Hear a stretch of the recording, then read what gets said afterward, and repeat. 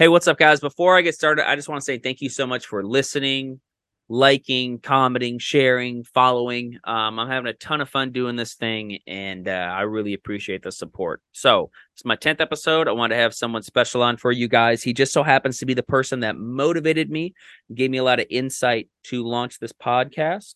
I met him last year as he was visiting for Gen Con. We get to go over his passion of card game, board game, all the fun, nerdy stuff. We talk about the beginning steps of designing games, which he has done himself. He shares with us some board games that we should have at a house party if people are coming over, or even some travel games that are easy to bring with. He is from Australia, so we get to talk about different Australian slang terms, terminology in general, and of course, my fear of Australia, which I think everyone knows is spiders. He currently lives in Canada, so that's kind of a fun conversation as well. He also has his own podcast and even his own platform called the Booster Pack Network. It's all things gaming, all things nerdy. He has passions for traveling, passions for movies. This was a very fun episode, so please give it up for Rands Lincoln.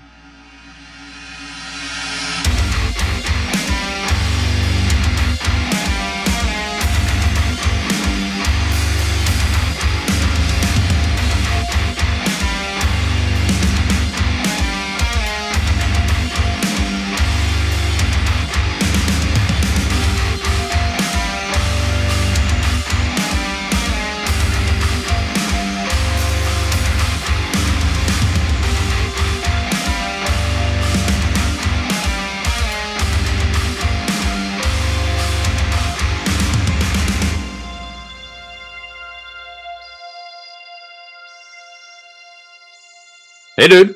Hey, what's up, my man?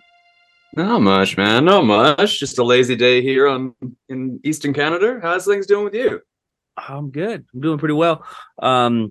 It's like that weird time in Indiana where like it's supposed to get warm and it gets warm for a couple days and then it's just rainy and cold and crappy. Yeah. So like you get that sort of like full spring at the beginning of like sort of the end of the winter.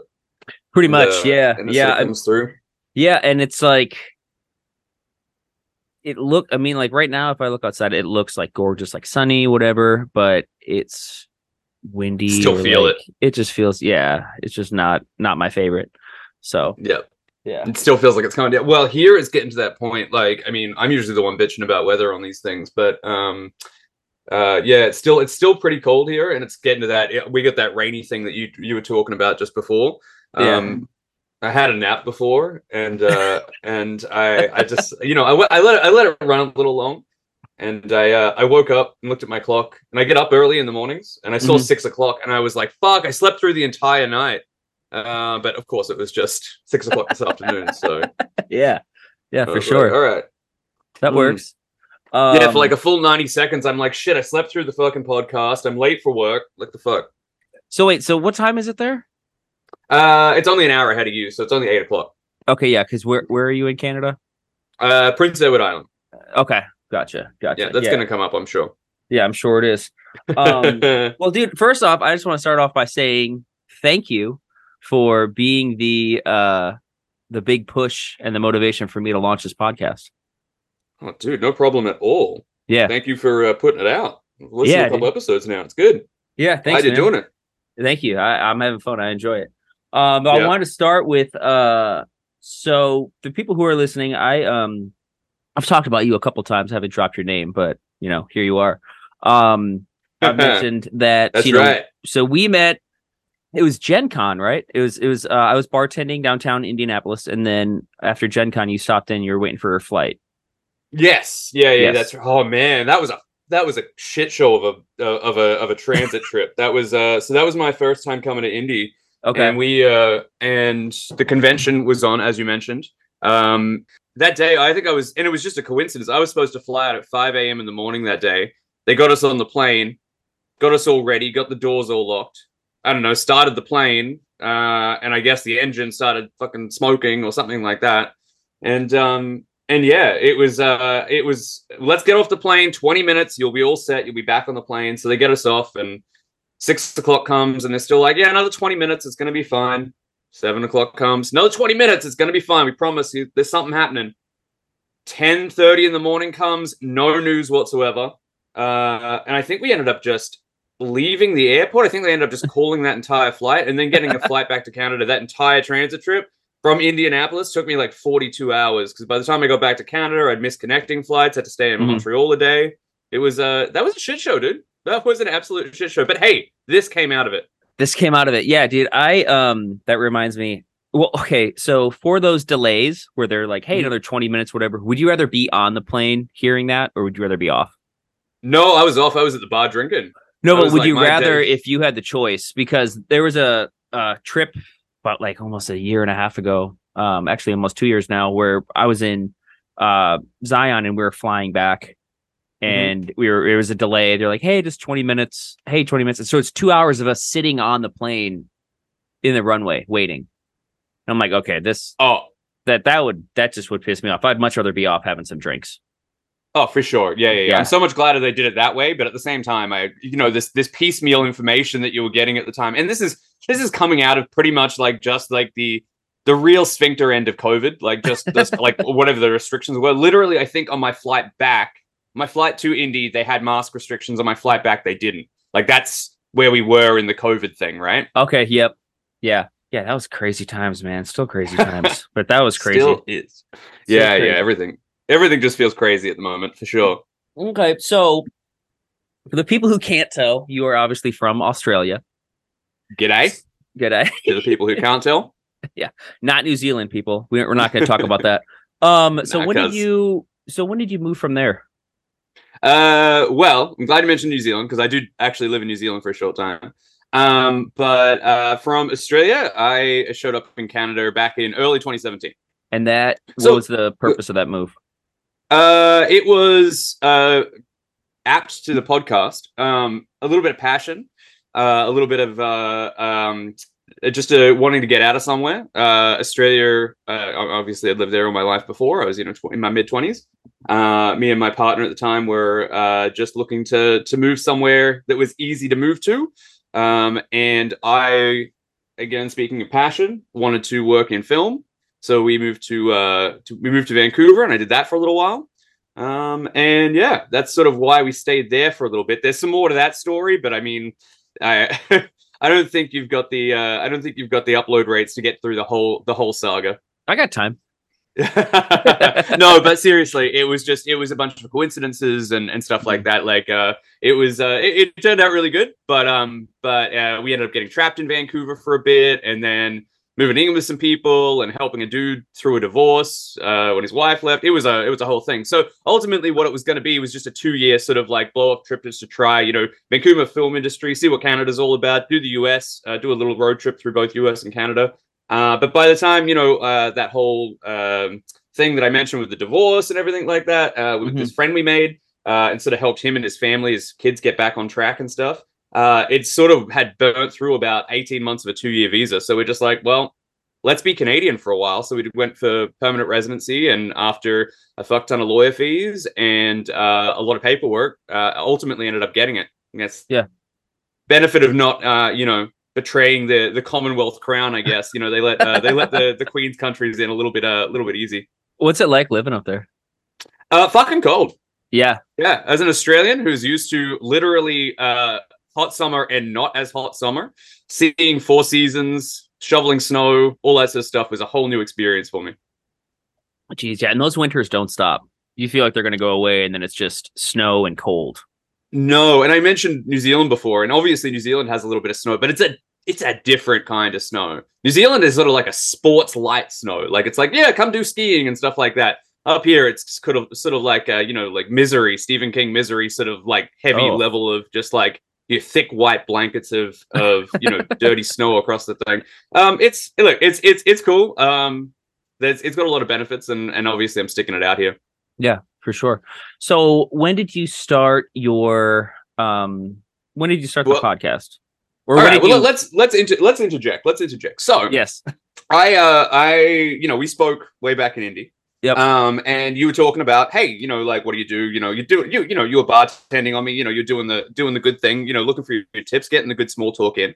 Drinking. And you're basically like, hey, what do you do? And I told her that I did like a gaming podcast, which is why I was in town for Gen Con, which for those who don't know is like the biggest board gaming convention of like sort of North America. It's kind of like the Coachella of board games, but with less, half naked people, unfortunately, or considering the crowd, maybe fortunately. Yeah, gotcha. Yeah. And so ultimately you were just talking about you had this podcast today, you kicked around. We did meet once like this. So tell me, like, just quickly, what's the idea of your podcast? Give me like the elevator pitch for what I'm doing right now. So it's honestly just communicating and connecting with interesting people. So either people who have passions of different arts or just people who have passions in general, whether it's someone who is writing music or has their own podcast or does film, photography, any art really, or just anything really interesting. Mainly conversational, awesome, right? Yeah. Yeah. That's awesome. And just getting to know, what makes those people tick and what makes them, pursue the passions. I get it. And it was really like the push from you where we were just talking and clicking because it was a slow night. I think it was like a Monday or something like that. And I went home and I just wrote a bunch of notes down, and that's where we kind of were connecting a little bit more after your 42-hour dilemma of a day. And I was like, hey, let's get together because I just needed like the tips of, all right, how does this work? How does that work? What are some ideas here? Blah, blah, blah, blah, blah. And developing the name was always like a struggle in itself. And so the name is Project Showtime. Break that down for me. What's that all about? So my last name is Showalter. Okay. So that's so I wanted to include that somewhat with the name, right? And for a while I had a couple ideas for a name, but they were taken. But Project was one of the ideas I had. So it was like Project, Project Passion or something like that. I was like, well, these are taken or whatever. So I didn't really want to obviously deal with that whole mess. So I just started looking around, kind of thinking, I'm like, well, I want to get my name involved somehow. And it's funny because the guest that was on their episode just came out. Her her partner was like, I just realized now why he calls it Project Showtime. I'm like, yeah, because of my last name. Thank you. That's awesome. Well, let me just give you one word of advice. Like the hardest thing about starting any podcast is finding a name that isn't taken. That's 100%. Because there's 900,000 of them, and there's another 3,000 released every day. So you've got to like get on top of it and make it snappy. Yeah, absolutely. So that's pretty much what happened. I mean, once we connected and I went home, I poured myself a drink to just kind of like get like the mind flowing and just like started writing and thinking of stuff. I'm like, okay, this could work. Or if I do it this way. And then that's when we connected, probably like a month after that. And then the delay, and I know we connected a couple times, but I said, hey, I finally have a launch date. Cause I know that was the first thing you said. You're like, hey, come up with a launch date. So it kind of motivates yourself to like stay, on top of it or stay responsible and whatnot. So here I am. Awesome, man. Well, I mean, you've got a ton of episodes ahead of you to crap on about your own stuff. Let's get back to me. Yes, of course. So I think your last question, run it again. It was about how did I start my podcast? Do we want to jump in maybe a little bit earlier in that story then? Sure. Yeah. I got to turn off my podcaster brain as well because I'm like, all right, let's get some stuff on record here. So I didn't start my podcast until I moved to where I am now, which is East Coast Canada, Prince Edward Island, far out. I brought some for our because we met during drinking. I bought some while you were serving me beers. I bought some local island craft beer and stuff like that to have throughout the show, and maybe sometimes thematically they'll come up. We'll start with this one because we already mentioned me working in film. So this one's a Hollywood IPA, a West Coast IPA, and its breakdown is West Coast inspired IPA. Hollywood has a biscuit milk backbone that is derived from pale ale malt, moderate bitterness, intense hops, character, and notes of melon and pine. So, all right, I'm gonna start that, and then is that brewed in Canada? Yeah, it's brewed here on the island, and I got one later for Pilsner later, Commons, and that name has a meaning too. We'll bring that up when that comes up. Absolutely. But yeah, so let's jump back into the story. Keep this thing a little linear. So I'd moved from Australia, had a bunch of passions there as well. I did some film school and stuff like that. But obviously, the film industry down there isn't quite what it was up here. So I went up to Vancouver and I did that for a little while. I was an extra and I was a production assistant and stuff, and got on some cool shows there and met a whole bunch of cool people. But ultimately, I thought I was passionate about it, and the thing that really sort of rocked me was like once I got into it, once I started doing it, I sort of understood the grind of it and how tricky it was, and sort of reassessed where my passion was. Am I passionate enough to work 15-hour a day, and sometimes 6-7 days a week, depending on the shoot, all hours of the night and everything like that, just to sort of watch my peers sort of get downtrodden by the upper parts of the industry. So I did end up sort of deciding to step away from that. And another thing that I was passionate about, obviously, as we mentioned a couple of times already, was travel. So then me and my then partner sort of hit the road for 6 months and sort of did all of the US and just lived out of our van for a while. And ultimately ended up back over here on the East Coast of Canada. Now, the reason I bring that up is because that's sort of going to cushion us into where I am when I start this podcast. So when we went to Canada, though, it was a bit of again, another traveling shit show, because it was very end of 2019, like coming into like the harshest part of winter. And we wanted to sort of live somewhere totally opposite to Vancouver. So basically opposite to Vancouver is the other coastal city on the other side of the country, that's more Atlantic rather than Pacific. And it's beautiful, man. Like, it's got like sailing yachts, and it's like a nice city built on a hill, colorful houses. And my girlfriend had done at the time had done all of that navigation for that US trip. We went everywhere, Florida, Texas, basically the entire country, except for parts of the Midwest. But ultimately what ended up happening is I said, right, you've done such a good job on this trip. What I'm going to do is I'm going to take care of all the stuff once we get across the border. So don't you worry. So I look up this place. I didn't want to tell her where it was. I wanted to be surprised because I'd seen the brochure, I'd seen the pictures and I wanted to drive into the city and be like, this is where we live now. And that place was called St. John's, and it's on Newfoundland, Canada. However, I didn't know that last part, and I also didn't know that Canada has 2 cities called St. John's. So when I put it into my GPS, I ended up going to the wrong fucking St. John's and ended up in this industrial town, which was also on the ocean, but just an absolute, just like concrete mess of like pollution and everything like that. We got there and our sort of jaws dropped. Like, people were getting mugged by seagulls. Not really, but like it was like it was like a brutal town. Like, it was a rough sort of place to be. So we freaked out and we were like, we can't live here. This is not an acceptable place. And I was like, sorry, baby, this is not the place I thought we were going. So we hit the road and kept driving, and this is where the road ended. And we were going to stay for one summer. A bunch of locals said that, this place is gorgeous in the summer, just stay through the winter. And we got like a 6-month lease. We're like, we'll ride that out and go to Toronto. And again, for those who are paying acute attention, that was very end of 2019. So before our lease was up, the world shut down. And then basically 3 years later, I still live here. That's an awesome story. Okay. So you left a lot out of it. Well, yeah, still a good story. There was one thing I did want to mention, and we'll get to I wanted to talk to you about some Australian stuff later, but you mentioned the seagulls mugging pedestrians, people. Is there a bird? Is there a bird in Australia that chases people and attacks them? Yeah, there's a lot of them. Yeah. Okay. And in fact, it's like when you're a kid and you're an idiot kid, it becomes a pastime, actually. Okay. But so basically, magpies, sort of kind of like crows. They have North American ones as well, but they're a completely different breed. But they're very protective of their territory, and they sort of like when they make a nest, they sort of circle out an area. Yeah. And I believe the mother and father both take duties like pretty much 24 hours a day. And if you walk through it, they come down and they intentionally like clip your ears or your hair or whatever. So sometimes, I don't know if you'll see it, but if you ever see like maybe an Australian with a bike, like a bike helmet on or something like that, they'll have like zip ties sticking out the top of it. It's so that when the magpies come down or the butcher birds come down, they'll only clip the zip ties and not actually hit you in the head. That's pretty smart. I mean, what else are you going to do? You know what I mean? Yeah, life hack. Exactly. Yeah.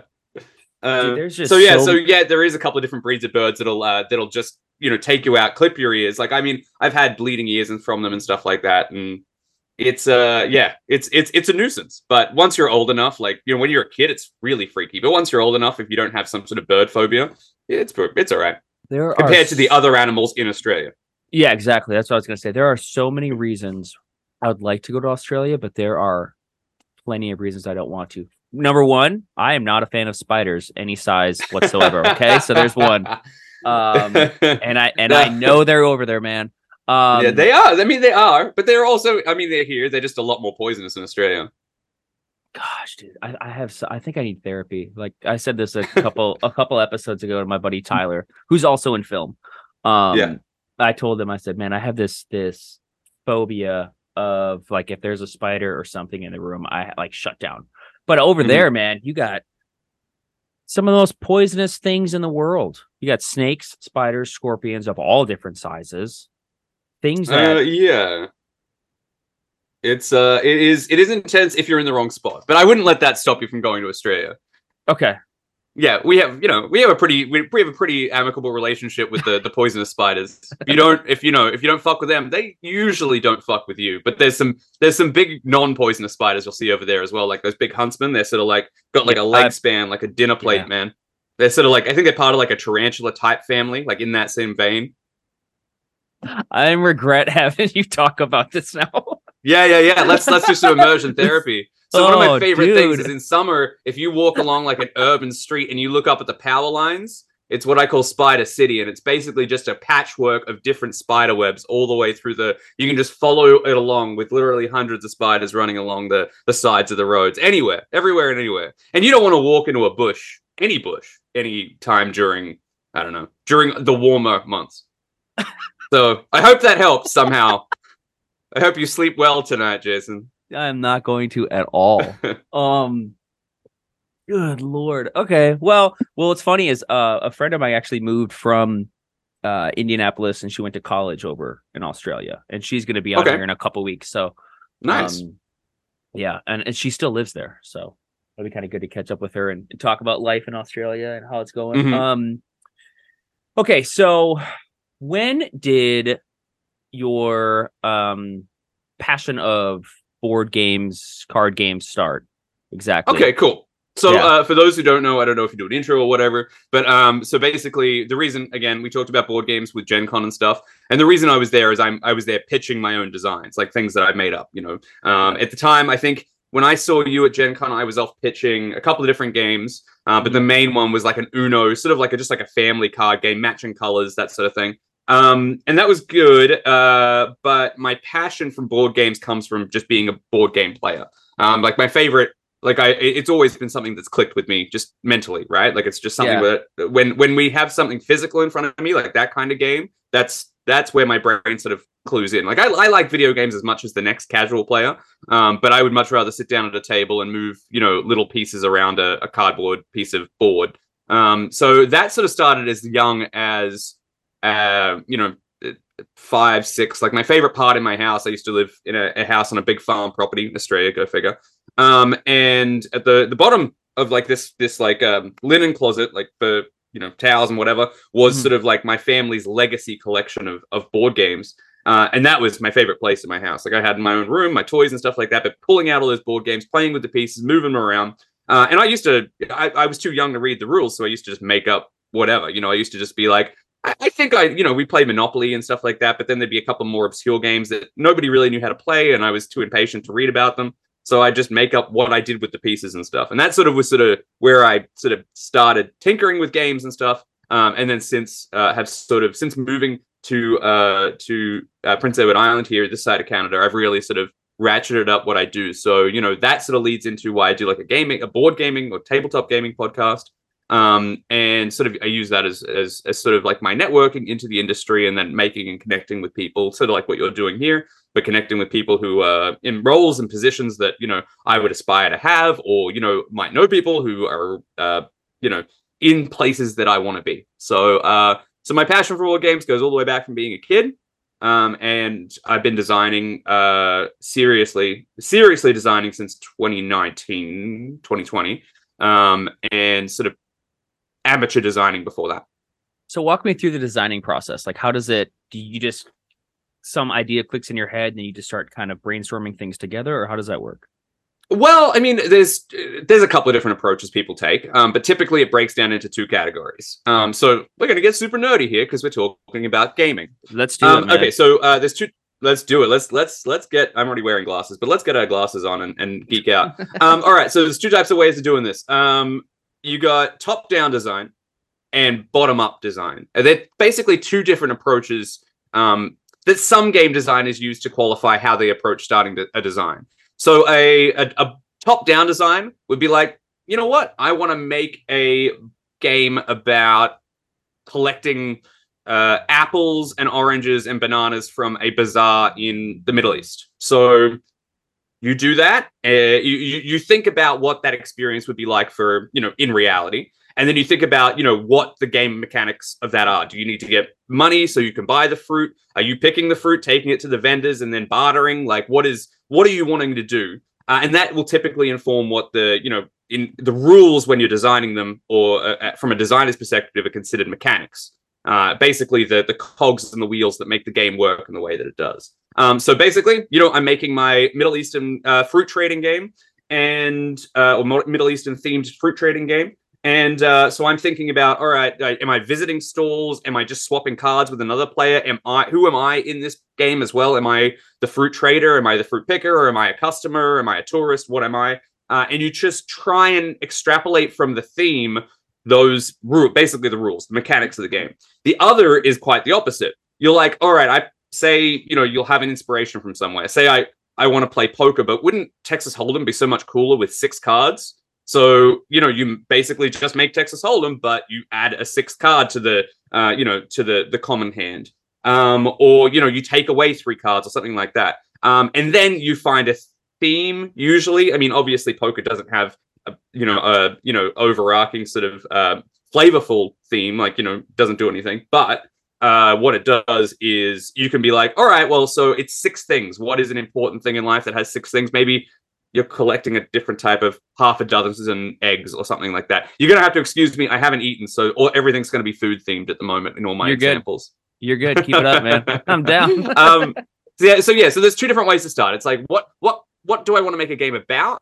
Or what kind of way do I want to play a game? And what have I seen? Usually it comes from inspiration from before. Like, so I want to make chess, but it's not about capturing a king. It's about, at the high school prom or something like that, getting your pieces to dance together or something. So 2 different ways to approach it. And I've done a bunch of stuff from both angles. That game I mentioned before, like the Uno kind of color matching game, totally bottom up. I was like, I just want to make a kids friendly game, basically for 4-year-olds. And so I just went and did that, and then I changed the theme. Initially, it was about stealing jewels, and then it became about making rainbows. So it changed over time. Another one I had is, I love Australian, so I can be guilty of this. Love Mad Max. Like, I love the Mad Max world, especially the most recent one. So I made a game about, like a driving along an endless road. And basically the idea is you're either going to run out of fuel, you're going to blow up your car, or you're going to get away from the other people on the road. Like, you're going to get so far ahead that you can't get caught, just run away with it. Or outrun your other people. And that was completely from the opposite end. I'm like, well, what what would you be doing if you're on a road, and extrapolated from there. I like that. So is there, okay, so of those 2, are there any current ones you're working on right now? Yeah, so let's talk about the one I'm working on right now. So the one I'm working on right now is it's actually a co-design with another designer who I've known for a couple of years. And they've had a couple of very, very successful games. A lot of the board game community self-publishing is a real big deal in board gaming nowadays because of crowdfunding. I don't know if people know what Kickstarter is, but essentially you can, throw your idea up on this webpage and people will give you money, and then you make it and send it to them in the best case scenario. And ultimately, he's had a bunch of success there, and then also sold some games to some other companies. So we're working on this together, and this is purely what I was talking about before, bottom-up design. So there was a company who I'm very familiar with. I've done some work for them and stuff like that, because we haven't really mentioned it, but why I was in town for Gen Con is doing work for gaming companies, freelance stuff. Whether that's liaising with at Gen Con, I was basically teaching all the content creators how to play games at another convention of doing demos and stuff. So this one company had just sold one of their most popular games to a big European sort of broad game conglomerate, and they wanted a game that was sort of like that, but different, like with a point of difference. So this other game was about, mixing things together and then fighting with them. This one that I'm making is about mixing things together and then going, rather than fighting the people you're playing with, working together with them to beat an adventure. Gotcha. So that's sort of what I'm working on at the moment. I was just trying to think, what was it? Actually, my dad was a nerd. He showed Does it me. skip a generation? No, I don't. Maybe I don't know. He showed me tabletop with Will Wheaton. Did you Oh ever watch yeah. that show? Okay. Yep. And so Yeah. and it was so crazy. So when my family came to visit me in Indianapolis, they just put it on YouTube, and we would watch like hours of them play board games. Hmm. And from there, we just went to a game shop, picked up a couple games, and then that's kind of like what we did. Like after my parents retired, they just really started like emphasizing more time in board games and playing board games when like we would come visit or when people come over. And we turned on this show, and some of the games that like stood out that we ended up going to buy was like simple, like just simple card games or simple dice games. Like dice games are always like I think the easiest just to kind of pick up on, like zombie dice, for example. That one is a Hmm. pretty quick one. But then there was a game called Code Names, and it's like Hmm. word association. You know what I'm talking about? Yeah, absolutely. The Okay. audience might not, but I certainly do. Yeah, so it's so I've played it with a couple people who I'm sure have listened. And basically you have it's like word association. So you'll have all these words out. You and your teammate will work together and say, all right, there's three, let's say, computer for three, right? So then computer would Hmm. like that would associate with three words on your board. You want to get those three. If they choose the wrong one and choose the other teams, they get the point, or if they choose what is it, like the assassin or something like that? Yeah, there's like a hidden piece. So Like a spy or if you something. force, yeah, it's yeah, the informant or the assassin or something. I can't remember. I It's think it's there's a couple of different informant. themes for it, but the whole thing is like a spy theme, so that would make sense. But yeah, Yeah. if you accidentally get the guessing team to choose the piece that is secretly the assassin, it's instant game over for that team. Instant over. Yeah. What are some other Yeah, games? I mean, it's a Ticket to stone cold Ride. classic. Yeah, it is honestly. And then I tried like the duo version where it's just you and one other person. It's a little more Hmm. complicated. Okay. It's just not as fun. Like Hmm. I'm a fan of like kind of like the party games and whatnot like that. So, um, So, Codenames is a great one to bring up because it's one of my favorite gaming stories about passion. okay. There has been a designer who was in the space for a couple of decades. He never really had like a breakthrough hit, but he basically just went for a walk with his dog one day and just was thinking about ideas. Just so like it was just like I just need something simple. I just really want a simple idea that can just work and just flow out of me and stuff like that. And just on the course of this walk, he had just from the time he left his house to the time he got home, 15 minutes, had designed the entire game in its entirety. Did Code not names, know that is. that. Did not know Yeah, yeah, that. yeah, yeah. He's yeah, and now it's one of the biggest selling games. It's in WalMarts and Targets and Barnes and Nobles and all that sort of stuff world over. What are some games like? What are some good ones that, speaking on that people should have? Like, let's say if they typically have like house parties or people over, or like Mm-hmm. even travel games or something. Like, what are some ones that come to mind?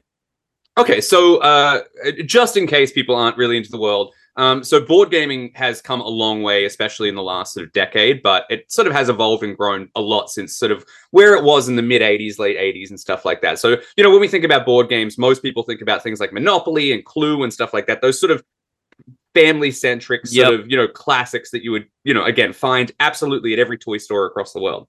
But board gaming, hobby board gaming especially, is starting to trickle into mainstream culture, and things like these inventions, these game designs are starting to sort of become more popular. You walk, as I said before, I name drop things like Barnes and Noble. You walk into those, all of those have like a semi-serious board game section nowadays. So this isn't all Mhm. about like Dungeons and Dragons-y style like fantasy or anything like that. It's a lot more accessible. Like my example about a Middle Eastern fruit trading game, such a no-brainer for a game design, right? That's the kind of thing nowadays. I mean, there's games about painting the roses in Alice in Wonderland. There's games about racing camels. There's all sorts of things. So when I'm talking about the type of gaming I want, it's not really that sort of Hasbro, Mattel type gaming that is Monopoly and Clue and Battleship and stuff like that. We're talking more about sort of like these hobby things that maybe people who have seen tabletop will know what I'm talking about. But that's the kind of thing. And they're so much more accessible. People walk into board game stores and see things like those dragons and stuff like that, and maybe expect that it is just a big nerd hobby nowadays. That Mhm. stigma is sort of starting to fade away, but still something that is a threshold. But if you go into one of these stores, there is a ton of great party games. I'm sure most people have heard of things like Cards Against Humanity. Not a favorite of mine, but obviously it's something that is great, sort of just to have around at a party. One that I like is a little bit not too thinky. It's a pretty slack game. There's only 15 cards in it. Love Letter. I don't know if you've ever played it, but it's just basically a hidden role game. You are like trying to get a love letter to a princess, and essentially you're just constantly getting new cards. And the thing that you don't want to do is die throughout the game. And it's super simple. Lasts about 5 minutes. You can play about 10. Like you can literally play like 5 games in half an hour and sort of determine who the winner is from that. So love letter, huge recommendation there. Like I said, so portable. Like you said, travel and party, it works on both. So portable. Literally comes with its own pouch. You can throw it in a backpack or whatever, and it's ready to go. I mean, speaking of hidden role games, like I mean, I can go on about this for hours, but there's games like One Night Ultimate Werewolf, which basically, all the people. I don't know if you know what social deduction games are, but essentially, you all sit around in a circle, and each of you sort of get a secret card, and it tells you who you are on the card. And most people in One Night Ultimate Werewolf are villagers, but 2 people are the werewolves. And basically, the goal of the werewolves is to do some actions while everybody has their eyes closed. And then everybody opens their eyes, and the goal of the game is to lie to each other about what everybody did so that the werewolves at the end aren't the ones chosen to be killed. And killed basically just means it's like a vote by committee. Okay, I like that. Yeah. It seems like easy to pick up on. Like those are some games that, I mean, if there's a couple that my wife and we go to their house quite often, and we'll just cook dinner together, and then we'll just keep it simple. Like, let's just play a game. Let's play some new games. And it's kind of like, all right, is this easy to understand right away? Or, certain games where it just take a little too much into, especially like we go over, we're like having some drinks, just relaxing, having a dinner party. It's like, all right, I don't think I have the capacity to learn a new game that takes way too much time to think. But those fun, like quick pickup games or those quick turnaround games, like what you said about Love Letter, those are the games that I'm all about, man. They're quick. Yeah, me too. I'm so much more in favor of like light to mid-weight games. And in board gaming, we use this term weight to determine how crunchy or complicated a game is. So a heavyweight game might take 2 hours to learn and then 6 hours to play. But a lightweight game is like what I'm talking about. It takes 2 minutes to learn, 5 to 15 minutes to play, and you're all set. And that's the sweet spot. That's where you want to be. Okay. All right. So we got Love Letter. That's a good game to have. Give me some other ones, because I'm actually going. My wife and I are going to that couple's house this weekend, so I'm trying to think if I should go pick up some quick games. We have a cabinet.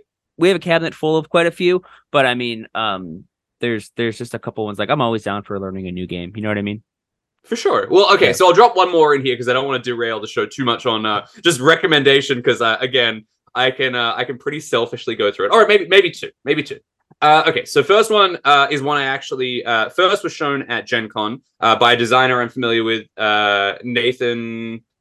I can't remember his last name, but his company is called Storm Chaser Games. And ultimately, it's just called Green Team Wins, and it's really simple. Essentially, there is a silly question card in the middle, and everybody has like a laminated board that you can write on with like a dry erase marker, right? Okay. And ultimately, the goal is everybody secretly writes down an answer to the question in the middle. So the question in the middle, one of the questions is, what's harder in a video game, the water level or the desert level? So everybody, it's usually a binary choice. Well, it's always a binary choice, actually. It's always like an A or a B thing. So you'll all secretly write down your answer. So what would be your answer for that? I know what mine is. Well, I feel like water's more well, see, I'm thinking too much into it. I would say water. Yeah. Although the desert level, I'm sure is going to focus on like some type of hydration system or something. Yeah, exactly. Yeah. So, okay, let's not get too much into what the sorry. Okay, sorry. But yeah, I think there's a timer on it. Like you've got like 10 seconds to think about it or whatever. Like it's a rapid pace thing. And we'll all write it down and say there's 4 people playing. You'll flip over your cards. And if you're somebody who doesn't have an answer shared with somebody else, you'll flip over your dry erase thing and you'll be on. The game is called Green Team Wins, and you'll be on the green team. And every round that you end where you're on the green team, you get a point. I think that's how it works. But ultimately, it's about sort of either guessing what other people are going to say, sort of like using that same thing that Categories does. So Green Team Wins, super easy to pick up. It comes, I think there's a version that literally comes in like it's so small, the entire thing comes in like a fanny pack. Nice. With its own branding and stuff like that. So you can literally take it anywhere. The other one I will recommend, which is what I didn't actually demo it much at Gen Con, but I was doing the booth for it at another convention I did in Vancouver a couple months after we met, and it's awesome. It's called Ready Set Bet, and this is the kind of thing where it's one person needs to know how to play, and everybody else doesn't need to know anything about it when you come to the table. So as long as the person who bought the game knows what's going on, that's all you need to know. And there's an app that'll even do the rules for you. But essentially, it's basically you're all people standing around a horse track betting on horses. And one person is moving the horses up the track race with rolling die, just because completely random. And people are placing like casino chips on a board, and then whichever horse wins pays out, and then whoever has the most money after 4 rounds wins. Oh, I'm adding that to my Amazon cart right now. Yeah, it's sold out last year. I don't know if they've restocked yet. It was a huge success. So check that out. Ready, set, bet. Got it right here. Amazon. I could have it by Saturday. Or I mean I could probably go pick it up. There's this not too far from the house. There's a pretty nice game store where we'll tend to go every once in a while and just kind of see. That's honestly just going into the store is like a good way for us to learn too. Instead of like looking online for certain things, you go in and either the people there can help you, or there's there's even like sections where it's like, hey, here's like quick turnaround games or quick travel games or whatever. So can I throw you a travel story from that thing and a shameless plug? Absolutely. So that morning before we met, after the start of the Troubles, I was lost in Indianapolis. Never been to Indianapolis before. Don't know what the hell I'm doing. So I'm literally just walking the streets after this convention. Convention shut down. Everybody else is on their flights, flying back to their beautiful houses and happy lives. I'm sitting there in misery, walking around the streets of Indianapolis in, peak summer, just sweating with literally, I didn't take any check baggage. So I have to have a backpack and then a second backpack that have all my game designs in it. Basically, between the two, must weigh, I was going to say 20 kilograms, but let me translate that to pounds, like 35 pounds together. And That's I'm literally lot, just man. hopping around. Sorry? That's a lot. Yeah, that's a good amount of weight. It was a lot. I'm just flopping around. I went to the bus station to see if they had lockers that I could just throw it in for the day. Didn't happen. So I'm walking around these streets, right? And I'm like, what the fuck am I going to do? And this is actually hours before I came to meet you. I'm walking along the streets and I walk past in Indianapolis, obviously Gen Con, game stores are a thing. Walk past this place, Good Game, which I recognize immediately. It's in downtown Indianapolis, and it's an Australian board game franchise that has just started to go international. So I walk in, and sure enough, all the executives are hanging out there waiting for a flight from back to Australia. So we sat down, we had a chat. Everybody in that store is great. Go check it out if you're in downtown Indy. If you're listening to this in Indy, go say g'day to the people at Good Game in Indianapolis. Yeah, it's off of South Meridian Good Games. Street. Good Games. Yep. Good Games right off of Meridian Street. I should check that out because I don't think that's too far from where I bartend at. Okay, yeah, that's not that far at all. I should go check that place out. Mm-hmm. Which explains how I just and ultimately the end of that story is I got into talking to them. I'm like, I'm Australian too, blah blah blah. And I got to leave my bags there while I came to see you, and I got to walk around the city, and I did the sky walk or whatever it is, the walk around the tourist crap. And it was just a great coincidence that really worked out for me, and I ended up making some great corporate connections back home if I end up back there. Are you coming back to Gen Con this year? Hopefully. Okay. Depends on I before that I have there's one of the probably like the number 2 convention in the US is Origins, which is in Columbus. So we'll see how that goes. And then I've had an invite to work a booth there, but yeah, we'll have to just wait and see what happens at Origins to sort of see what happens at Gen Con. So how does that work? Do certain companies or businesses reach out to you towards your platform to kind of like say like, hey, would you like to have a booth here or something like that? So I don't do booths. I just do meetings. Okay, sorry. Because I don't have my own company. I'm publishing. I'm doing freelance, so I'm publishing for other companies. Gotcha. Or trying to at least. Designing for other companies, I should say. But no, once you get to know certain people, usually it's volunteer for the bigger companies, and the smaller companies will usually pay. But in my position, sometimes they'll reach out because just a known quantity. They're like, "Hey, you coming to this? Do you want to do work for us for a couple of days that the show's on and stuff like that?" And I'll put you up in a hotel and expenses and all that sort of crap. I've actually thought of going to Gen Con this year. Well, we'll be in touch, and if you're going, I can certainly do. If you're going to do a day or something like that, I can try and carve out some time. Depends on what happens with the rest of the stuff this year. So I'm not Yeah, sure if yeah, absolutely. Um, not sure how free I'll be. my so here's a little bit about my background with any, I guess you could say, somewhat like of a nerdy gaming background. When I was a kid, probably like a lot of young gentlemen, Magic the Gathering was the one for me. So that's where and I fit in because my brother and his friends would play, and he was like 2 years older than me. So I was like, I guess I'll go play too. So um and I haven't played in well over 15. Let's see, I'm 33.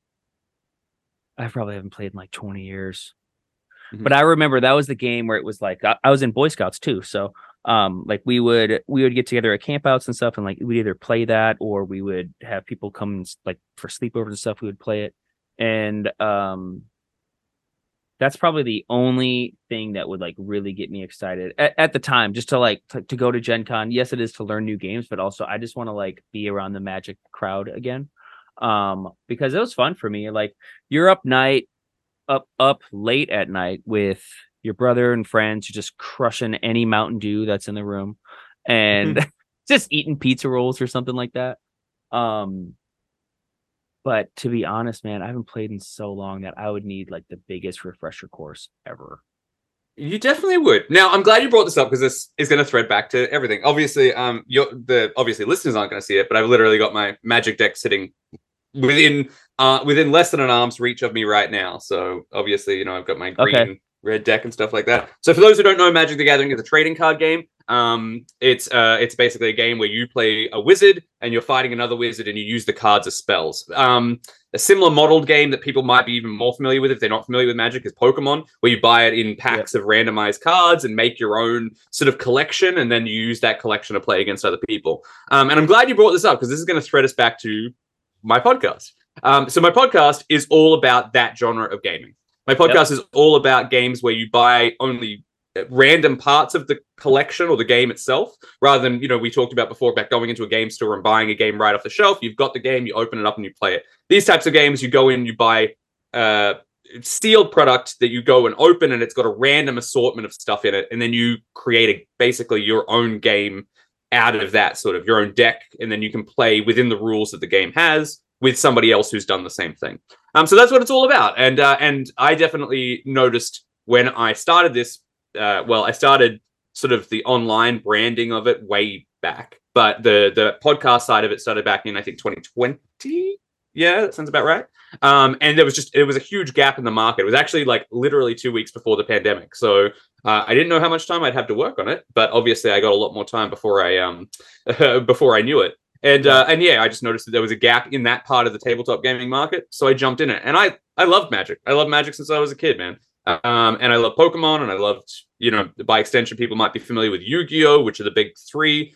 Disney's got one coming out this year, where they're using all their own IP for everything from Mickey Mouse to, we assume, Star Wars and Marvel and everything else that Disney has.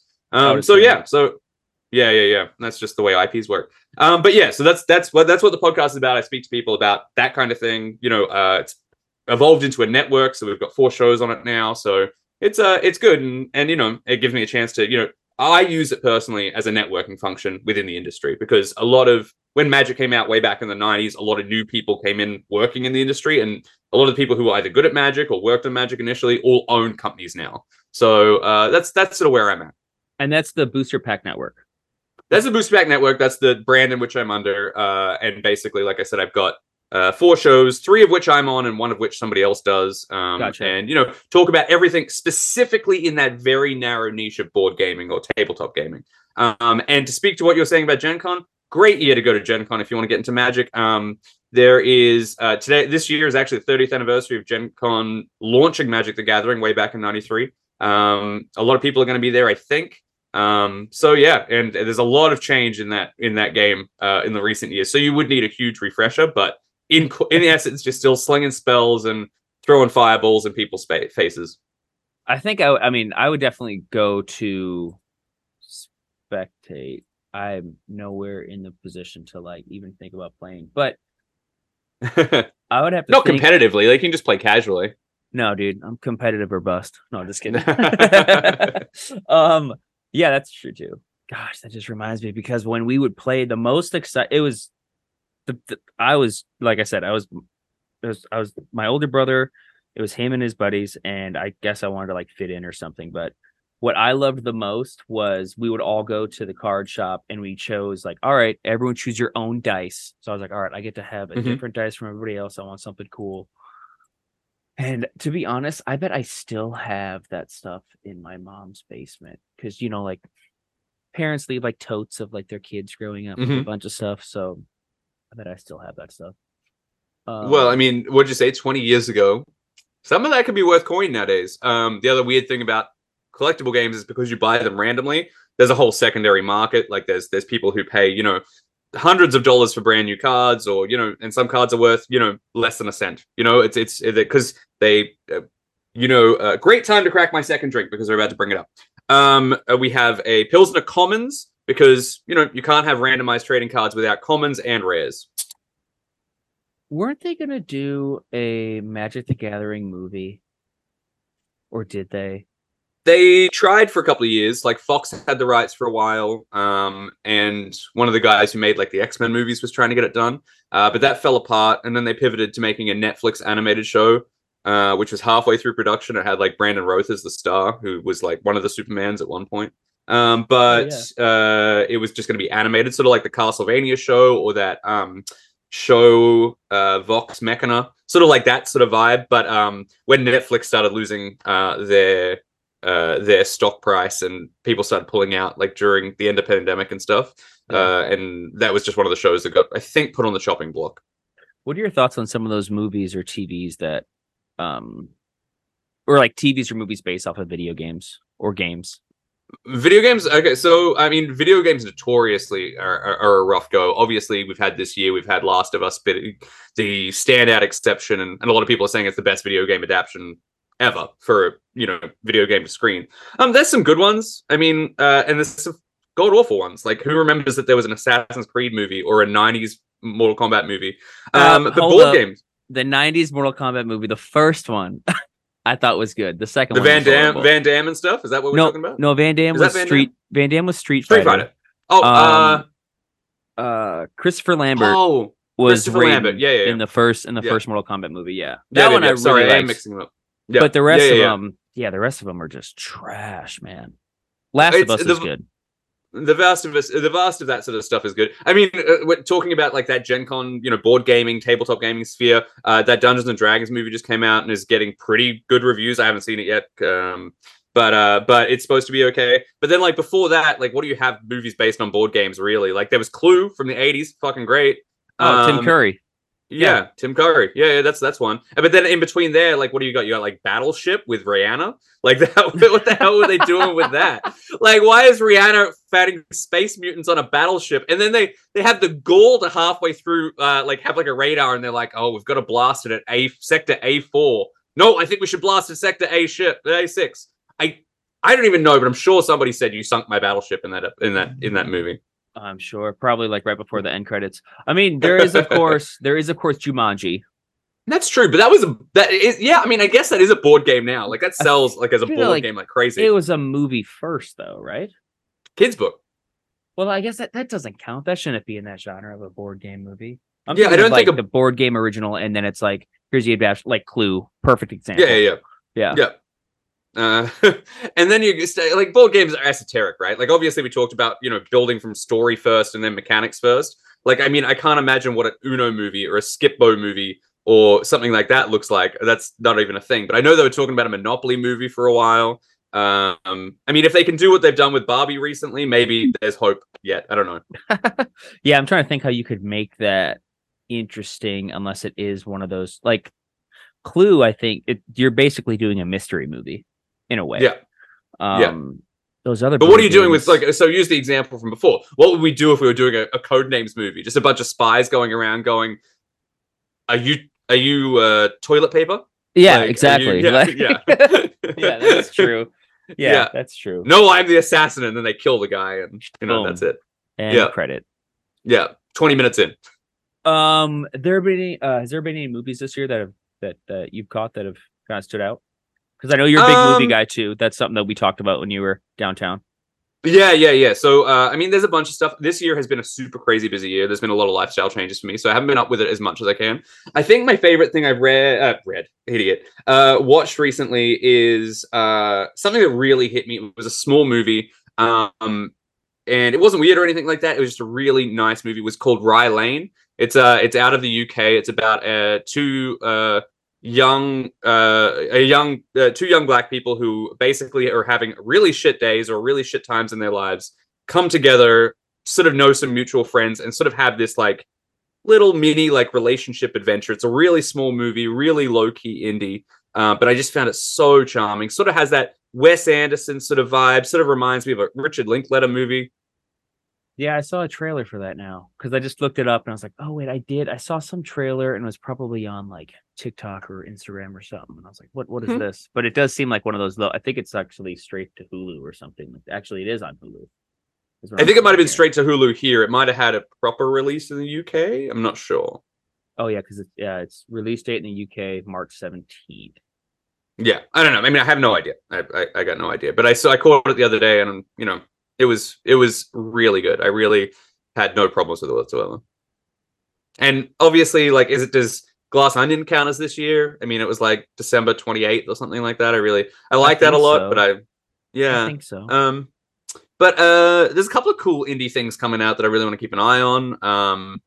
I really want to see. I think it's called Showing Up is another one that really sounds really cool.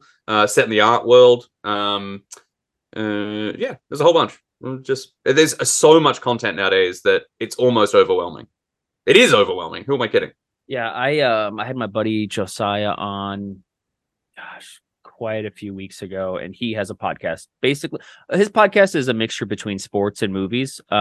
He's been putting a lot more time in it to like movies and whatnot. So he's doing, um, he actually showed me like Letterboxd, which is like this website app Mm-hmm. basically where you just almost any movie you want and or can Mm-hmm. think of, and he's inspired me to. Gosh, I think last year he said he had a goal of watching 150 new films, which is Not bad. very impressive. Like one every 2.5 days. Yeah, he said it's like 2 or 3 a week, which is Yeah, doable. at my peak, I was doing. I was probably close to 200 at my peak. We didn't even get into this, but back in my Australia days, I worked at an independent sort of when I say video store, I don't mean like a rental store. I mean like a store, like if you talk about an independent record store. So people would come in Australia, we had a very small DVD market. So getting imports from places like America or Europe would get like all those weird, obscure indie films. And that's sort of what we specialized in. And I managed that store for like 6 years. So I've definitely done my fair share around the celluloid. Man, I just need to like really dive into movies a lot more. Mm-hmm. Um, It's and so hard nowadays because television quality has gotten so good as well. Like movies used to be the high quality of like thing, yeah, but I just saw Beef. Beef was fantastic. That was a TV man, show with A24's first TV show, right? yeah. I mean I can't confirm that, but that I mean definitely had all the A24iness that kids love nowadays. Speaking What's of that? which, Bo is Afraid looks really cool. That's what I was just gonna ask you if you were gonna see that this year. Yeah, the answer is yes. Yeah, there we go. I There's think a it just few. announced its digital date. I think. Okay. Well, first off, it's Joaquin Phoenix, who's a stud. Mm-hmm. He's doing Great. he's doing Napoleon this year. So Ridley Like Scott, like a straight biopic for Napoleon. yeah, like Ridley Scott's directing it. Oh, really? I hadn't caught that news yet. But that's cool. I feel I like love. I may have seen a picture of them filming it like late last year, and then it's supposed to release this year, and it's already May, so I would assume I'm gonna guess it's probably gonna be like a winter or late fall release or something like that because I haven't seen anything else about it. Oppenheimer comes out in July. Ooh, That's going to I'm be a looking big forward to one. that. Yeah, Mm-hmm. well, the cast is ridiculous too, so it's like Mm-hmm. it's got to be good. And of course, it's Christopher Nolan. Yeah, Um, and I mean the Manhattan Project story. That's gonna be fantastic. Like, yep. well, you know what? You know what I'm looking forward to. I just saw it got a digital date because they didn't bring it to the cinema here. Living in a small rural place, you do get edged out of a lot of like of the more obscure stuff. We do have a cute little cinema down here that plays the indies, but it's sort of it's called City Cinema, and my friend actually manages it. And you know, they get some stuff, but not everything. But Air, I want to see Air. I think that looks really cool. Oh, just saw it. Oh, really? What did you think? Yeah, it was really fun. Okay. It was cool. I mean, because it's 80s based. It's about, Michael Mm-hmm. Jordan's shoe, Mm-hmm. basically, and Nike kind of, being in competition with like the other shoe brands, like your Adidas and no Converse. So it was Adidas, Mm-hmm. Converse, and then Nike. Mm-hmm. But it was good. I mean, the cast was good. The 80s theme was fun, like good soundtrack, good, just the good 80s vibe, which I'm always down for. But it was really good. Okay, awesome, man. I like Affleck behind the camera. Like Argo Yep. was one of my favorite films of the year it Oh came yeah. out. So yeah. And Town, obviously, Town was Gone, good. Baby Gone as well. Like, Yeah. or I mean, he's had a couple of flops in the last little while, but Mhm. Affleck behind the camera was pretty good work. Yeah, so I mean, it was him, Matt Damon, Jason Bateman, Chris Tucker, Viola Davis. Like Mm-hmm. with a cast like that, I mean, you should produce a pretty decent product. I would hope, at least, right? It's not always the case, but yeah. Not always, but yeah, I would hope. I really want to see Wes Anderson. I do like the Wes Anderson. Asteroid City. Yeah, Asteroid City. Yeah. Yeah. Um, Yeah, I was just watching. I was just reading about that today. Actually, I'm super excited for it. that I love it. It's 50 set. Like I love anything that's sort of a 20th century period piece. So it's ticking all the boxes for me already. I mean, Dune maybe. Like, Oh if we're yeah, talking big did you see the stuff. trailer? You see the trailer for Dune I haven't. 2? I've seen it's up. I've been pretty slack. I haven't watched it yet, but I know it's going to be quality. Like Villeneuve is going to do great work. I mean, I saw the first one. It was fantastic. No real complaints there. Still love the David Lynch original one as well, but that's got a little bit more camp and hokiness to it. But it's worth a watch. Yeah, I saw the first one. I did not see it in theaters actually, but I The saw first new one, you mean? Yeah, the first new one. Sorry, Yeah. I saw the first one for the first time at home. I took an edible, and I was like, all right, let's just get the full experience here. It's an incredible film. It's Dude, worth the I hype could for not sure. take an edible, especially if it's hitting in that hand in the box scene. Like, Yeah. I'd be like, oh my god, I'm not putting my hand in any Yeah, sort of dude. closed surface, like for the It next was little while. You talk it about was being afraid of stray spiders. I got hand claustrophobia now from that movie. yeah. I'm definitely gonna have to rewatch it a couple times. I mean, I've rewatched it a couple times since then, but like I'm gonna rewatch it a few times before I see part 2 because I think that comes out in October, Yeah, that sounds about right. Yeah, it's November, usually or something like that. last It's one the was fall. November, so I assume Yeah. it's going to be. I haven't looked at the date, but I know there's a trailer out. I haven't looked at it. I mean, there's so many movies this year, especially that I'm really excited for. There's one with Michael Fassbender that's actually directed by David Finch. Okay. I mean, I like David Finch, which is for people listening at home as director of Fight Club and stuff like that. Listening at home, what a ridiculous thing to say. For those listening, wherever they are, the end of that sentence is irrelevant for those listening. But yeah, no, but I'd be interested in anything. I love Michael Fassbender. There was once a time in my life where this was my passion. I'd be able to name that 2 years before it came out. Yeah, you know what I watched recently? It's not. We're gonna get off movies in just a second. You're good, man. But we'll keep rolling. Yeah, you know what I watched recently? I thought was really good. Emily the Criminal. Did you see that last year? What's it about? So basically, it's an indie with Aubrey Plaza, who's basically down and out, no luck. Basically, just doing gig economy stuff like Ubers and Uber Eats and that kind of stuff. You know, just trying to make ends meet. Really, working in a kitchen here and there. And she gets hooked up with sort of like this very low key crime syndicate, like just basically doing fake returns at Walmart and all that sort of stuff, and then like pocketing the cash and then selling that out. And it escalates into her being basically like a this independent criminal, and sort of taking on this the biggest scope of what a single person who is doing illegal stuff does when they start to get too big for their own sort of space. I don't want to ruin it too much, but it's a really tight little fun movie. I mean, obviously the name is reminiscent of it, but it sort of gave me sort of Leon the Professional vibes and stuff like that. Actually, if you saw Beef and liked it, strongly recommend it as well. Sort of has that same tenor, especially for Stephen Ewan's part of the character. Yeah, I'm gonna have to look that one up. I'm just adding things to my watch list as you're giving these recommendations. Well, this is exactly how we met, right? This is exactly how This you is met. how we You're just met. like, Yep. give me the weirdest shit you can think of, and I'm throwing like forgotten and obscure, That's sort of like bizarre European titles and stuff at you at this time. there was that's right, because we ended up I ended up asking you about movies. I'm like, all right, give me some like weird, dark, twisted films. And to me at the time, I said, I'm like, okay, well, one of them's probably like Blue Velvet or or River's Edge or Tusk or something like that. You're like, Mm-hmm. oh, those are nothing compared to what I've seen. Yeah, I'm throwing out like Salo and like I said, Begotten and all that sort of stuff.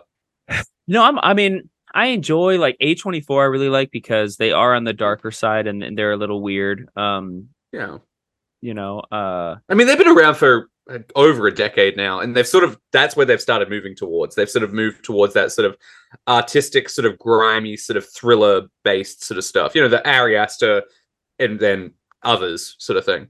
did you see Everything Everywhere All at Once? Oh, of course, it was like my favorite movie of last year. Okay, Yeah, yeah, no, it's solid, man. I actually forgot that was A24 for a second. I But know. it's solid. Have you seen? Did you see Swiss Army Man? Oh, I actually have that. I tried to watch that last week, but something came up. No, in other words, because I Okay. do like Paul Dano quite a bit. Yep. And I know he's in there, so So that's for. I mean, if people don't know why I randomly brought that up, that's the same director as or directors as Everything Everywhere All at Once. It's a very different vibe, but I would definitely recommend checking out Everything Everywhere. It might even be better to do Everything Everywhere first and then go back and be like, oh, I get what these guys are doing now. okay, You know, like it's kind of like that sort of weird. Everything Everywhere is a little bit more like mainstream palatable, I guess. it's good to know. I'll definitely have to add that on here. Yeah. So I wanted to. I thought about this right before we started, and I guess I don't know if I want to at least include this before we end. Give me, let's say, if I were to go to Australia, what are some Okay. what are some slang terms that I need to know or that I should know? Like, what are like the top five? Because the terminology is different. Very, very. I'm actually only like even after 7 years, like I grew up in a lot of US and British sort of media and stuff like that. So I make a lot of concessions. Like Okay, before, I said dry erase board, and that's not what that's called. That's a whiteboard, or there's a bunch of other names for that in Australia. But I've been thinking about this recently, more and more recently, and I only recognize it when I'll say something without realizing. okay, And somebody will be like, "What the hell are you talking about?" Like so today, oh, not even today. All right, let's go back. One of my podcasts, I was talking to a game designer who made a game about skateboarding or okay. whatever, or extreme sports or whatever. And I said something along the lines of, "Oh, what happens when you stack it?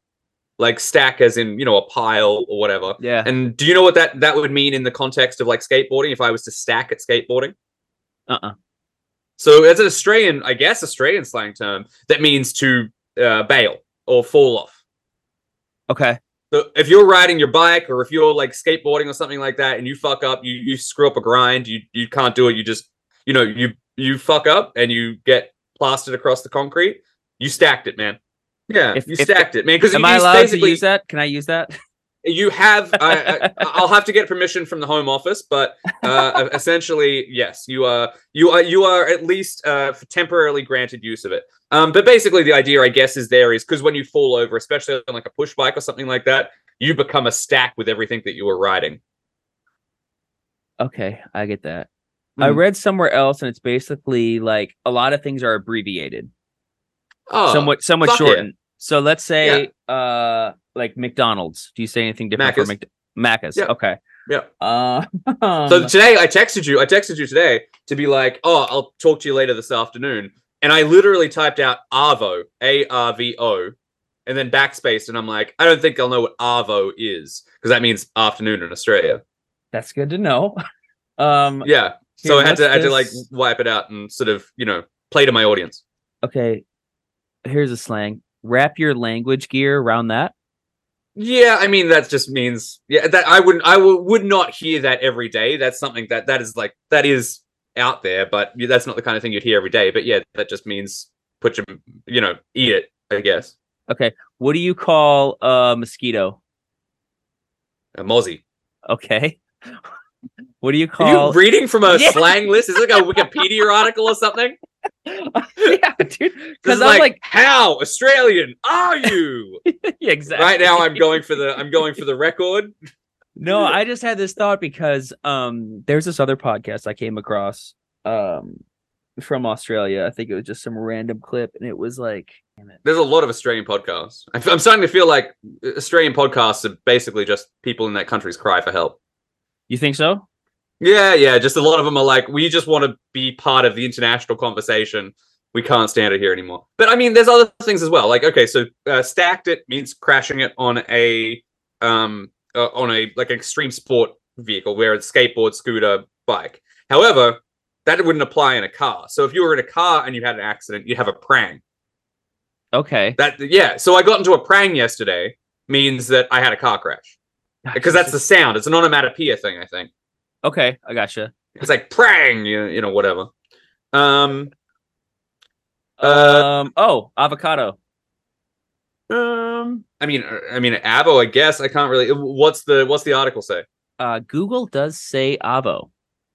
Avo? Yeah. I mean, that's just one of those. Like, that's like calling somebody Jonathan Jono. Like, that's just one of those. Like, okay. Like the liquor stores are called bottle-os.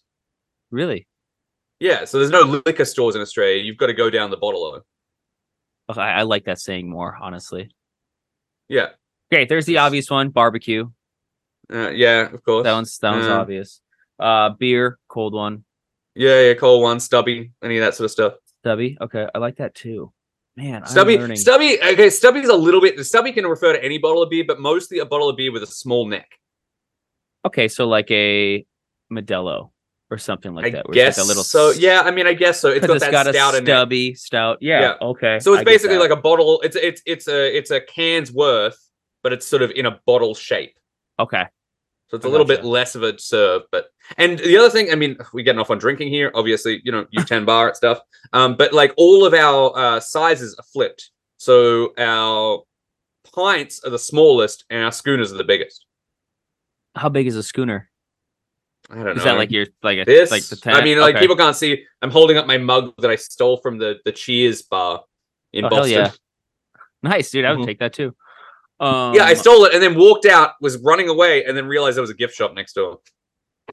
Yeah, but you took that from the original, so like that's honestly. Yeah, I mean, it's the same thing though. Yeah, exactly. It's way better, and it's crime pays.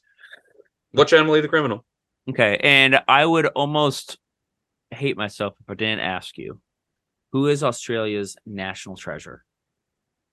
Well, he got impaled with a stingray, but it was Steve Irwin until that. Okay, yeah. National treasure. I mean, that's my thought. Hugh Jackman's probably going to be the easier answer there. See, that's what I was thinking after. So of course, it's always going to be Crocodile Hunter for me. Growing up, like that's what I watched before I went to school. And then when I started thinking of edited that show for a couple of weeks. No way. That was a fun experience. Yeah, I did. When I was in high school, they used to do like a job placement thing. Did editing on like his show back when he was still alive. Like he must have died like 3 or 4 months after I did this. But yeah, I definitely, if there's an episode you ever see with him fucking around with a rhinoceros, I edited that episode. No way. Yeah, I mean that's just a weird little like job placement thing. But, but it was fun. It's an awesome experience though. Yeah, I mean, considering like how few and far between film opportunities in Australia, yeah, well, especially things that would resonate with an international audience, for sure. I'll never forget that scene I saw where I think he was on like some news show or some talk show, and he had the snake around his neck, and then he was just talking casually, and then he just stops in conversation. Oh, yep, he's biting on me right now, and he's just carrying a conversation like it's nothing. Yep. What a savage. tough fella. Built like a brick shithouse, you'd say in Australia. They say that. Oh yeah, I guess they say that in America. Maybe not as much though. I've heard the saying before. Okay. Yeah. Trying to think. Yeah. I mean, I don't know how explicit can your podcast get? Oh, we've already hit that. All right. Well, then he's a fucking tough cunt. There you go. Oh man. Yeah, there's certain sayings I feel like it's so different. Like in America that has a different meaning. Maybe it has a different, I would assume it has a Well, different I mean, if meaning you in want to Australia. go like the meaning, no pun intended, but the meaning route. So we would say like for road, like, oh, you've got to go along Route 16, right? Yeah, But then, do you know what? Like, I'm not sure if it means the same thing here. I doubt it. But do you know what also that word route would also mean? I do not. So root is a casual slang term for intercourse, like fucking. So essentially, on at the weekend I had a root means that I got laid on the weekend. Okay. So a lot of the time, like American would say, "Oh, we're gonna go root for the home team," and you'd have to be a pretty fucking slutty person to root the entire home team in Australia. Like it just doesn't translate, right? Like Jeez, man. Oh, it's such a different translation now. I'm learning so much yeah, right now. This is great. This is it's just because great. such of our country was built, our country, such of the country I used to live in is built on sort of blue collar, sort of working class sort of tenets, right? There was no elitism really in Australian culture until the last couple of decades. So a lot of our language is rooted in okay, that's the American version, rooted in. Yep, there we go. It is derived from sort of like blue collar, construction site, plumbing, that sort of industry, and it's sort of blown up from there. Okay. It's so wild how different the world is. Just different countries. You know what I mean?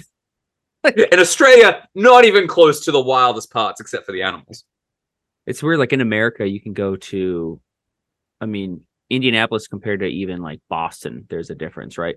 Now, for me right Yeah. now with my current job, I work remote, so I work from home, but I'm talking to contractors, technicians throughout the entire country. So, Mm-hmm. I mean, I'm pretty flexible on communication, adaptable in certain, conversations with, you can't really talk to somebody in Boston the same way you could talk to them in like Jackson, Mississippi. Totally No. different in general. Um, Well, I mean, this goes back to that road trip I mentioned, right? Like we did almost at least all of the outline states, all of the perimeter states within 6 months, right? And every 2 or 3 days, it felt like we were in another country. did you go to Minnesota? No, because that again, removing the Midwest, Indianapolis is really the only part of a and sort of Kentucky, Tennessee, a couple of those other sort of lower southern states, that sort of Midwest sort of cluster that sort of has the crown jewel of Chicago, that we Yep. sort of missed. But everywhere Okay. else we went. So all the way down West Coast, then south, up through the South, all along basically all of the southern states, and then back up the East Coast. What was your biggest takeaway? It's not Nothing. very flattering to your country. Um, it was during Trump era, so Oh, okay. extrapolate whatever you want from that. But it was my biggest takeaway is that America has some work to do. I think there are some people who still think it's a type of America that they were sold on 20, 40, 60 years ago, but it Hmm. needs to grow. But it's also a fucking beautiful country. It is basically it is its own country, but it's basically like Europe. To speak to what you were saying before, you've got your Cincinnati type accent, you've got your Boston type accent, you've got your Californian type accent, and not just accents but attitudes as well. Yeah. And you're covering the same space. Basically, I'm stretching here, but more or less as Europe. So, it's just as diverse as going from Italy to Belarus, right? Like in some capacity. And the philosophies and the ideology and the culture change so vastly over state lines. It's absolutely wild to see how those 13 colonies have grown into something that is a patchwork of something so unique. I think that's a great description. Yeah, I mean that makes You're a lot of welcome. sense. Yeah, no, that makes a lot of sense. Yeah. Um, I mean, even when I was growing up, like my family and I, we would go on road trips and stuff like that, but it was more so just camping or hiking and going to like national parks and whatnot. So you didn't see Mm-hmm. too much of, what that each state or even city was about. You didn't get to really take it in like you can now as an adult. But yeah, I would agree. There's just so many areas of the country that, need work or need to kind of do better, if that makes sense. Oh, for sure. Like, I mean, Yeah, coming from two countries, Canada and Australia, that both have a sort of more socialist structure to the way that their government embraces their population. And we're not getting political here. We're just talking about just general right. facts. No, no, yeah, But seeing parts of America, it is absolutely jaw dropping. Like it was akin to parts of like, and not to call out this city specifically, every city had it. Indianapolis had it when I saw it. But like somewhere like Baltimore, where they have those extreme projects, they have that extreme poverty in pockets of the city. There is parts of that country that are third world that I mean, there are parts of Australia that are third world as well, but they are so much more prominent because they're in those sort of urban areas and sort of those more like, dense, sort of higher capita areas and stuff like that. It's really interesting to see. It's a fascinating, as somebody who grew up on American media and especially in the era when America was doing okay, the 90s was doing good. yeah. It's interesting to see the dichotomy between those two because, it was sort of like the land of the free versus what we see nowadays. And of course, there has always been that problem and there always will be that problem. But it's just a lot more, it feels like it's a lot more threadbare nowadays. Yeah, I would agree. It's good to get your take because I know you're, just the outside view, but yeah, So let me 100%. ask you this. What's your favorite place that you've been in the US that is a place where you haven't lived or had some sort of like familial connection? Honestly, man, so recently I went to last spring, actually, so last year I went to Connecticut. Mm-hmm. And what I really liked about it was a coastal state, so I mean, you're like right on, you're we went to a brewery pub Mm-hmm. that it was, it was on the harbor, so there was like fresh seafood daily basically. Mm-hmm. That one really stood out. Otherwise, I mean, majority of the national parks I've been to, I really liked Zion and Bryce Canyon last Mm-hmm. year. Um, Love Bryce Canyon. Absolutely it gorgeous. You was drive along that road and gorgeous. basically the entire world drops off just Yeah. a foot outside your car door. You're driving Yep. along. It's like you're on nature's roller coaster, really. Yeah. Yep. That and I mean, while we were down there, we also went to like the Grand Canyon and stuff. So like we walked down there, and that's another one where it's just turn Mm-hmm. back after turn back, and you're one wrong step, and it's like, oh, that was cool, you know. Yeah, yeah. Um, Goodbye. yeah. Goodbye. I love Grand Canyon as well. Did you have that effect that some people have? It certainly happened to me, but where you're looking at it and it looks like it's like a Hollywood painting backdrop or something like that. Like there's just so much space. It just looks like it's a pastel painting. Like it's hard to comprehend the space that's in front of you at the Grand Canyon. It seems like one of those things. Like first glance, you're like, oh, that's cool, and then you like keep looking and keep looking. You're like, wow, it's just ongoing, basically. I mean, Yeah, you're it's just staring at yeah, something, and then you're infinite. just, yeah, infinite, basically. Hmm. Yeah. So that was last year. So that's another recent one. Oh shit, that was 2 years ago. Man, I'm getting old. But I'd Dude, say, this yeah, time has been compressed. favorite places in the country, man. I mean, not including Minnesota where I lived. Recently, I would probably say, Nashville. I enjoyed Nashville. And then Connecticut. Those are the two that really stood out. Haven't really been to California. I've been to San Diego, but that was on my way down to Mexico many, many Yeah. years ago. Hmm. Um, I'd like to, like, ideally on my bucket list, I'd love to go to Redwood, Redwood Like National the Forest. Yeah, it went. Yeah. Oh my god, dude, it's Oh, so dude. breathtaking. Yeah. Again, that's the opposite of Grand Canyon. When you're at the top of the Grand Canyon, you feel big because everything looks small. When you're in Yeah. the redwoods, everything feels giant, and because you feel microscopic. Oh, man, I got to get there. And then, of course, I do want to get to Banff in Canada.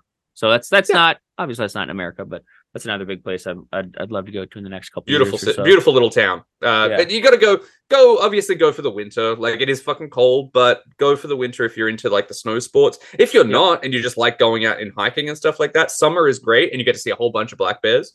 Some grizzlies, but a whole bunch of black bears. It's a beautiful little city, little town, I guess. Expensive, but good. Yeah. A But lot you're of bringing world those out fat there. American bills over the border, so you probably don't need to worry about money. Oh, yeah, dude. You Yeah, that conversion rate's pretty sweet for you guys at the moment. at the moment, yeah. Yeah. Yeah, I mean, there's so much of the world to see. Like, Oh, I've there been is. overseas once. I went to Israel and Jordan, and even that was incredible. But it's just like a lot of people in America haven't even left the country. So dude, even A going lot to of people in Mexico. America don't really know that there are other countries, really. Yeah, frequently. Yeah, Yeah. I would agree with that. I mean, even when I was younger and I went to, I mean, that's a generalization. Sorry, I should say that's a generalization. They do know that there's other countries, but they don't know, you know, the specifics. You know, if I was to mention Australia, they're like, oh, you know, like they think New Zealand is a state of Australia or something like that. You know, like there's a very limited, and I don't blame you. Like I know a ton about America because I watched Simpsons, I watched Seinfeld, I watched all those American television shows. So you learn about it through osmosis, and you guys are getting those same shows.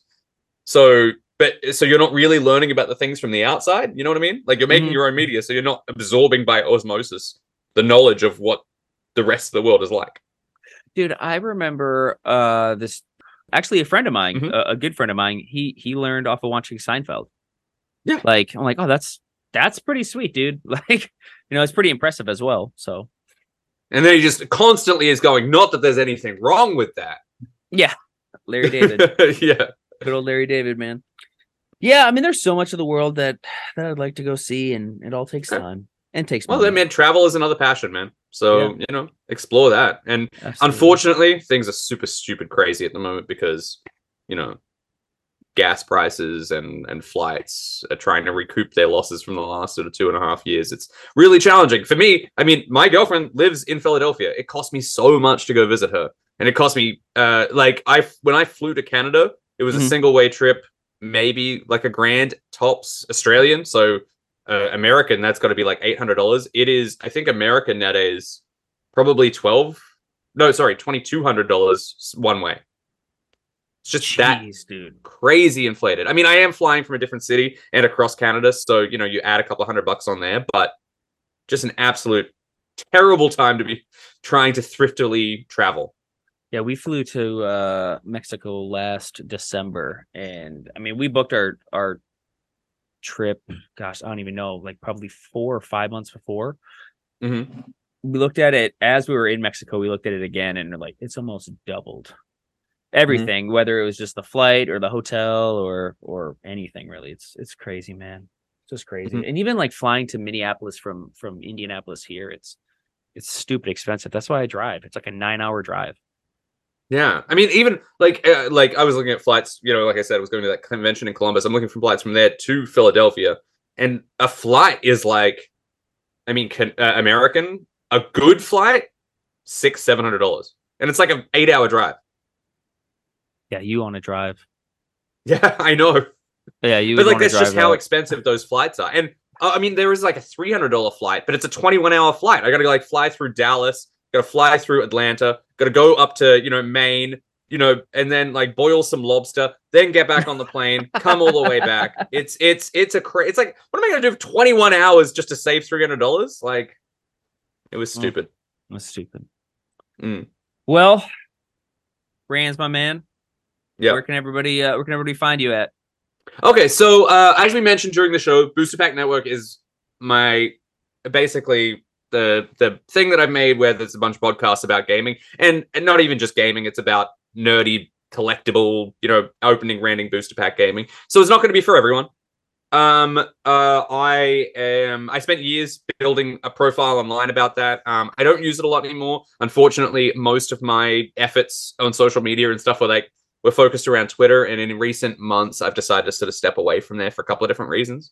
So ultimately, I am still on there, and I would appreciate a follow because I will hopefully, stay optimistic about the future of that platform. So you can find me on there under at CCG History, which is my original sort of gaming brand. And then also the network is TBPN content, so TBP and content, so like the Booster Pack Network acronymed and then content on Facebook's, Instagram, Twitter. There's a Discord as well, but you guys don't need to worry about that. And obviously as well, whatever the other social media thing is, just not the TikToks yet. So a TBPN across YouTube as well. YouTube, we have a video podcast. And you can check that out again, unless you really were turned on by that Magic the Gathering conversation before. It's probably not for you. As for me personally, I just started a brand new Instagram account actually for myself. My ex-girlfriend a couple months ago, we had a shared account. I've just started a new one. So it is at Idle Rands. So IDLERANDS. Hands, as in like Idle Hands, the Devil's Plaything, or that movie with Seth Green. I thought it was a funny pun for like 2 seconds, and then I signed up, and now I'm stuck with it. So you guys can find me there. I don't know if there's going to be really anything. I don't really post on Instagram much lately, but I'm trying to ramp that up. More consumed with the gaming thing. But if you're interested, check it out. You can also reach me at via email if you're interested. That's Rands at theboosterpacknetwork.com. Or also, which is, again, if you find it on YouTube, you'll be able to see that email linked in the description as well. So go ahead, have a look there if you're interested in anything we talked about. I mean, we had a fantastic conversation, and we didn't just cover my gaming passion. We covered my travel passion. We covered very briefly the Hollywood like movie stuff that I was also really into. We didn't even start, since we met, I've started doing stand-up comedy at open mics and stuff like that, and that's something that I'm hoping to grow. Yeah, you got to come back on. Yeah, I'm going to let that sort of, I've sort of, I'm doing it for a couple of weeks. I'll write a couple of sets, and then sort of take a break, and then do it again, and then sort of write a couple of sets, and just sort of see what material works, sort of building something a little bit more solid. And it's been a lot of fun. It's been a new experience for me, so I've always loved that sort of side of things. So that's something else I'm doing as well. I don't really have a handle for that yet, but in the coming months that might be the case. And if I come back on, we can talk about that then. Heck yeah, boom, dude. No, I appreciate it. Like I said, I'm very thankful that we met randomly over a couple beers, and we are where we are now. So thanks, dude. Yeah, thank God American Airlines can't friggin' figure out their planes, hey? And they still have it. That's all right, man. Well, it has been an absolute pleasure, hey? And anytime you need some advice on going to Australia, or just even some slang talking to Australians, you let me know, eh? I got you. All right. Catch you then. Dude. All right, bye.